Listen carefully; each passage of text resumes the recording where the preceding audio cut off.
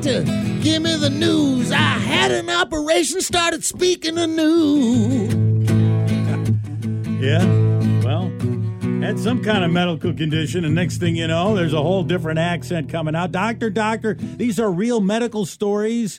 These are, we get them from our medical journals. Now, we should caution you, we are not doctors in real life. However, we are board certified in malpractice. So this story comes to us from the United States, and I believe it's from somewhere in the Carolinas. It's just reaching the medical journals now. The BMJs, the British Medical Journal reports. Yeah, today. So this is a guy who was diagnosed with prostate cancer. And something that developed after the prostate cancer was this guy developed an Irish accent. Now, I've heard of people going in for operations or getting hit on the head or something like that, and they have some kind of accent when they come out, but they said this is the first time that it's been linked to this type of operation? Right. Yes. When we have adenocarcinoma? We've had this story before, but I think it almost always involves some kind of hit to the head, some kind of trauma in that regard, not like this. Foreign accent syndrome is what this is called. And this is a guy in his 50s.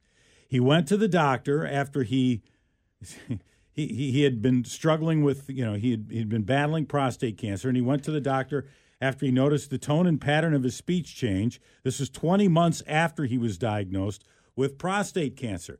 And they say he spoke consistently with an Irish brogue. And this is a guy... never been to Ireland. He had distant Irish relatives and friends, but that was the extent of it. This is, again, a guy from the Carolinas. That's going to stand out there. Maybe if you're on the East Coast or something, maybe not as much. If you're, in the northeastern part of the country. But when you're in the Carolinas, you're like, what? So, and then they say it can't happen after a stroke. I guess we've had those too, Brad, where people have picked up foreign accent syndrome after stroke. But to get the thick Irish brogue to it? Yeah. According to the report, no one with prostate cancer has had this foreign accent syndrome. So here, one end can affect the other end.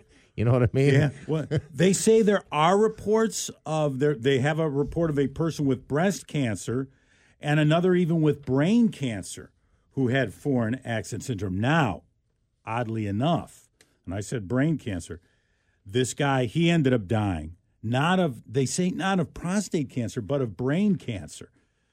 And that happened sometime after he had this foreign accent syndrome. But he picked this thing up, and he could not.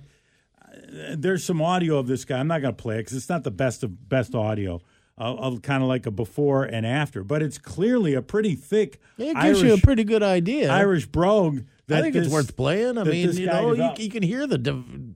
Well, I didn't put it in. I didn't put it in because it was over the telephone, and I just didn't think it was the before and after was that good, or at least the audio was that good of it. But yeah, it's pretty clear that he's developed this thing, and excuse me, they say it's the first ever occurrence of this.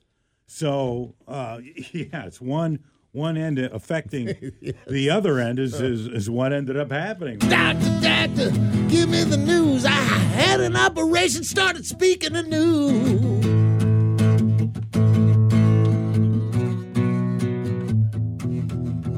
Yeah, it's usually it's usually picking up the accent of another country.